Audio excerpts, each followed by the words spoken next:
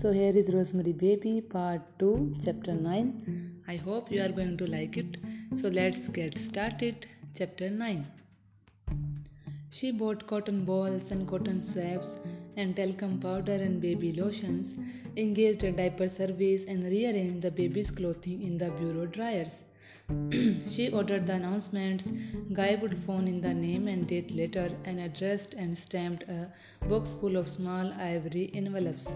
She read a book called Summerhill that presented a seemingly irrefutable case for permissive child rearing and discussed it at Sardis East with Alice and John, their treat. She began to feel contraction, one day, one the next, then none, then two. A postcard came from Paris with a picture of the Arc de Triomphe and a neatly written message. Thinking of you both, lovely weather, excellent food.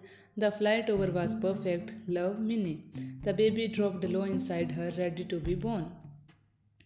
Early in the afternoon of Friday, June 24, at the stationery counter at Tiffany's, where she had gone for 25 more envelopes, Rosemary met Dominic Pozzo, who in the past had been Guy's vocal coach, a short, swarthy, humpbacked man with a voice that was rasping and unpleasant. He seized Rosemary's hand and congratulated her on her appearance. And on Guy's recent good fortune, for which he disavowed all credit. Rosemary told him of the play Guy was signing for and of the latest offer Warner Brothers had made. Dominic was delighted now, he said, was when Guy could truly benefit from intensive coaching. He explained why, made Rosemary promise to have Guy call him, and with final good wishes turned toward the elevators. Rosemary caught his arm. I never thanked you for the tickets to the Fantastics, she said. I just loved it. It is going to go on and on forever, like that Agatha Christie play in London. The Fantastics? Dominic said. You gave Guy a pair of tickets. Oh, long ago, in the fall. I went with a friend. Guy had seen it already. I never gave Guy tickets for the Fantastic, my dear, Dominic said. You did last fall. No, my dear, I never gave anybody tickets to the Fantastics. I never had any to myself. You are mistaken. I'm sure he said he got them from you, Rosemary said. Then he was mistaken, Dominic said. You will tell him to call me, yes? Yes, I will. It was strange, Rosemary thought when she was waiting to cross Fifth Avenue. Guy had said that Dominic had given him the tickets. She was certain of it. She remembered wondering whether or not to send Dominic a thank you note and deciding finally that it was not necessary. She could not be mistaken.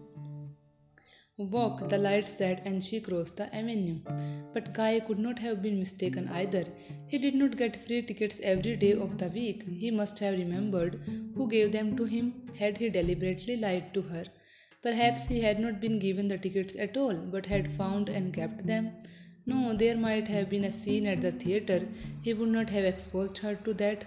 She walked west on 57th Street, walked very slowly with the bigness of the baby hanging before her and her back aching from withstanding its forward pulling weight. The day was hot and humid, 92 already and still rising. She walked very slowly. Had he wanted to get her out of the apartment that night for some reason? Had he gone down and bought the tickets himself to be free to study the scene he was working on? But there would not have been any need for trickery if that had been the case. More than once in the old one-room apartment, he had asked her to go out for a couple of hours and she had gone gladly. Most of the time, though, he wanted her to stay to be his line feeder, his audience. Was it a girl? One of his old flames for whom a couple of hours had not been enough and whose perfume he had been washing off in the shower when she got home. No, it was tennis root, not perfume, that the apartment had smelled of that night. She had had to wrap the charm in foil because of it. And Guy had been far too energetic and amorous to have spent the earlier part of the night with someone else. He had made unusually violent love to her. She remembered later, while he slept, she had heard the flute and the chanting at Minnie and Romans. No, not the flute, Dr. Shant's recorder. Was that how Guy knew about it? Had he been there that evening at a Sabbath? She stopped and looked in Henry Bendel's windows because she did not want to think any more about witches and covens and baby's blood and Guy being over there. Why had she met that stupid Dominic? She should never have gone out today at all. It was too hot and sticky. There was a great raspberry crepe dress that looked like a Rudy Greenridge.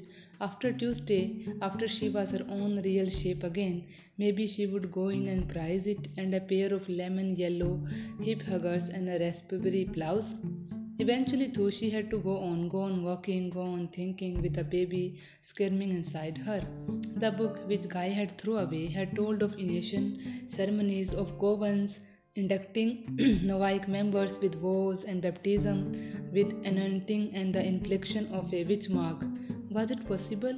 The shower to wash away the smell of a tennis anointing? That Guy had joined the coven? That he, no, he could not be. That he was one of them, with a secret mark of membership somewhere on his body?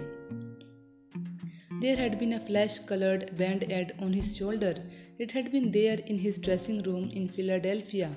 That damn pimple, he had said when she had asked him. And it had been there a few months before, not the same one, she had said. Was it still there now? She did not know. He did not sleep naked anymore. He had in the past, especially in hot weather, but not anymore, not for months and months. Now he wore pajamas every night. When had she last seen him naked? A car honked at her. She was crossing 6th Avenue. For God's sakes, lady, you are pregnant, a man behind her said. But why? Why? He was Guy. He was not a crazy old man with nothing better to do, with no other way to find purpose and self esteem. He had a career, a busy, exciting, everyday getting better career. But did he need with wands and witch knives and censers and junk with the Veses and the Gilmores and Minnie and Roman? What could they give him that he could not get elsewhere? She had known the answer before she asked herself the question. Formulating the question had been a way to put off facing the answer. The blindness of Donald Bumguart, if you believed. But she did not. She did not. Yet there, Donald Bumguart was blind. Only a day or two after that Saturday, with Guy staying home to grab the phone every time it rang, expecting the news. The blindness of Donald Bumguard, out of which had come everything, the play, the reviews, the new play, the movie offer. Maybe Guy's part in Greenwich Village too would have been Donald Bumguard's if he had not gone explicitly blind a day or two before Guy had joined a coven of witches. They were spells to take an enemy's sight or hearing, the book had said, all of them witches, the united mental force of the whole coven, a concentrated battery of malevolent wills, could blind, deafen, paralyze, and ultimately kill the chosen victim. Paralyze and ultimately kill. Hutch, she asked aloud, standing motionless in front of Carnegie Hall. A girl looked up at her, clinging to her mother's hand. He had been reading the book that night and had asked her to meet him the next morning, to tell her that Roman was Stephen Marketo and Guy knew of the appointment and knowing went out for what ice cream and rang Minnie's Roman's bell. Was a hasty meeting called the United Mental Force, but how had they know what Hutch would be telling her? She had not known herself, only he had known. Suppose, though, that tennis route was no tennis route at all. Hutch had not heard of it, had he? Suppose it was that other step he underlined in the book, devil's fungus or whatever it was. He had told Roman he was going to look into it. Would not that have been enough to make Roman wary of him? And right then and there, Roman had taken one of Hutch's gloves, because the spells cannot be cast without one of the victim's belongings. And then, when Guy told them about the appointment for the next morning, they took no chances and went to work. But no, Roman could not have taken Hutch's gloves. She had shown him in and shown him out, walking along with him both times. Guy had taken the glove. He had rushed home with his makeup still on, which he never did, and had gone by himself to the closet. Roman must have called him, must have said, "This man Hutch is getting suspicious about tennis route. Go home and get one of his belongings just in case." And Guy had obeyed to keep Donald Bumguart blind. Waiting for the light at 55th Street, she tucked her handbag and the envelopes under her arm, unhooked the chain at the back of her neck, drew the chain and the tennis charm out of her dress, and dropped them together down through the sewer grating. So much for tennis root, devil's fungus. She was so frightened she wanted to cry, because she knew what Guy was giving them in exchange for his success, the baby to use in their rituals. He had never wanted a baby until after Donald Bumguart was blind. He did not like to feel it moving, he did not like to talk about it. He kept himself as distant and busy as if it were not his baby at all, because he knew what they were planning to do to it as soon as he gave it to them. In the apartment, in the blessedly cool shaded apartment, she tried to tell herself that she was mad. You are going to have your baby in 4 days, idiot girl, maybe even less. So you are all tense and nutty, and you have built up a whole lunatic prescription thing out of a bunch of completely unrelated coincidences. There are no real witches, there are no real spells. Hutch died a natural death, even if the doctors could not give a name of it. Ditto for Donald Bumguart's blindness. And how, pray tell, did Guy get one of Donald Bumguart's belongings for the big spell casting? See, idiot girl, it all falls apart when you pick at it. But why had he lied about the tickets? She undressed and took a long, cool shower, turned clumsily around, and then pushed her face up into the spray, trying to think sensibly, rationally. There must be another reason why he had lied. Maybe he would spend the day hanging around Donnie's, yes, and had gotten the tickets from one of the gang there. Would not he then have said Dominic had given them to him so as not to let her know he had been goofing off? Of course he would have. There you see, idiot girl.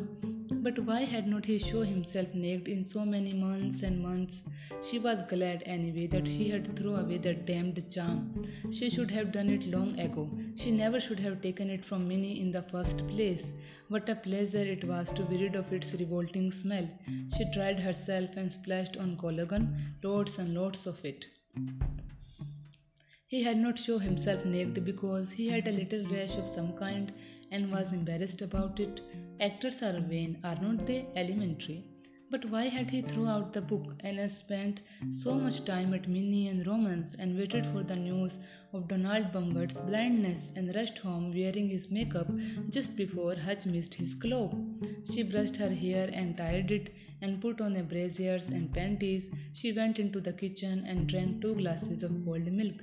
She did not know. She went into the nursery, moved the bathroom away from the wall, and thumb-tacked a sheet of plastic over the wallpaper to protect it when the baby splashed in its bath. She did not know. She did not know if she was going mad or going sane, if witches had only the longing for power or power that was real and strong, if Guy was her loving husband or the treacherous enemy of the baby and herself.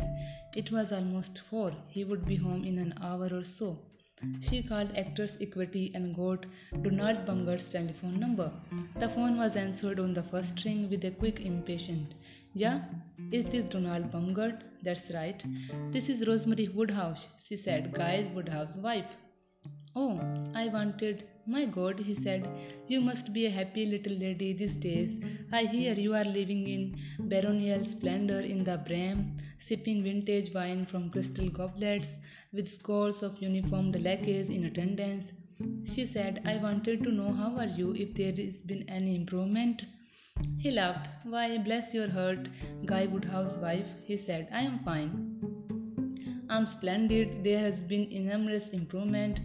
I only broke 6 glasses today, only fell down 3 flights of stairs, and only went tapping in front of 2 speeding fire engines. Every day in every way I'm getting better and better and better and better." Rosemary said, "Guy and I are both very unhappy that he got his break because of your misfortune." Donald Bumgart was silent for a moment and then said, "Oh, what the hell. That's the way it goes. Somebody's up, somebody's down. He would have made out all right anyway. To tell you the truth, after that shaking audition we did for 2 hours of solid crap, I was dead certain he was going to get the part. He was terrific." "He thought you were going to get it," Rosemary said, "and he was right." Briefly, I'm sorry I did not came along that day he come to visit you, Rosemary said. He asked me to, but I could not. Visit me? You mean the day we met for drinks? Yes, she said. That's what I meant.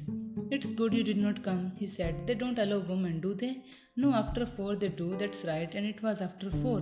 That was a way fully good natured of guy. Most people would not have had the well class, I guess. I would not have had it, I can tell you that. The loser buying the winner a drink, Rosemary said. And little did we know that a week later, less than a week in fact. That's right, Rosemary said. It was only a few days before you went blind. Yes, it was a Wednesday or Thursday because I had been to a matinee Wednesday, I think, and the following Sunday was when it happened. Hey, he laughed.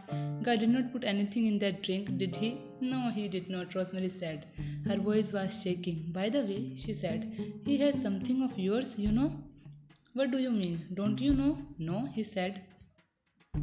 Did not you miss anything that day? No, not that I remember. You are sure? You don't mean my tie, do you? Yes, she said. Well, he's got mine and I have got his. Does he want his back? He can have it. It does not matter to me what tie I am wearing or if I am wearing one at all. No, he does not want it back, Rosemary said. I did not understand. I thought he had only borrowed it. No, it was a thread. It sounded as if you thought he had stolen it. I have to hang up now, Rosemary said. I just wanted to know if there was any improvement. No, there is not. It was nice of you to call. She hung up. It was 9 minutes after 4. She put on her girdle and a dress and sandals. She took the emergency money Guy kept under his underwear, a not very thick fold of bills, and put it into her handbag, put in her address book too and a bottle of vitamin capsules. A contraction came and went the second of the day. She took the suitcase that stood by the bedroom door and went down the hallway and out of the apartment. Halfway to the elevator, she turned and doubled back. She rode down in the service elevator with the two delivery boys. On 55th Street, she got a taxi. Miss Lark, Dr. Sperstein receptionist, glanced at her suitcase and said, smiling, You are not in labor, are you? No, Rosemary said, but I have to see the doctor. It's very important. Miss Lark glanced at her watch. He has to leave at 5, she said. And there is Mrs. Baryon. She looked over at a woman who sat reading and then smiled at Rosemary. But I'm sure he will see you. Sit down. I will let him know you are here as soon as he is free. Thank you, Rosemary said. She put the suitcase by the nearest chair and sat down. The handbag's white patent was damp in her hands. She opened it, took out a tissue and wiped her palms and then her upper lip and temples. Her heart was racing. How's it out there? Miss Lark asked. Terrible, Rosemary said. 94. Miss Lark made a pained sound. A woman came out of Dr. Spestein's office, a woman in her 5th or 6th month whom Rosemary had seen before. They nodded at each other. Miss Lark went in. You are due any day now, are not you? The woman said, waiting by the desk. Tuesday, Rosemary said. Good luck, the woman said. You are smart to get it over with before July and August. Miss Lark came out again. Mrs. Bryan, she said, and to Rosemary, he will see you right after it. Thank you, Rosemary said. Mrs. Byron went into Dr. Spestein's office and closed the door. The woman by the desk conferred with Miss Lark about another appointment and then went out, saying goodbye to Rosemary and wishing her luck again.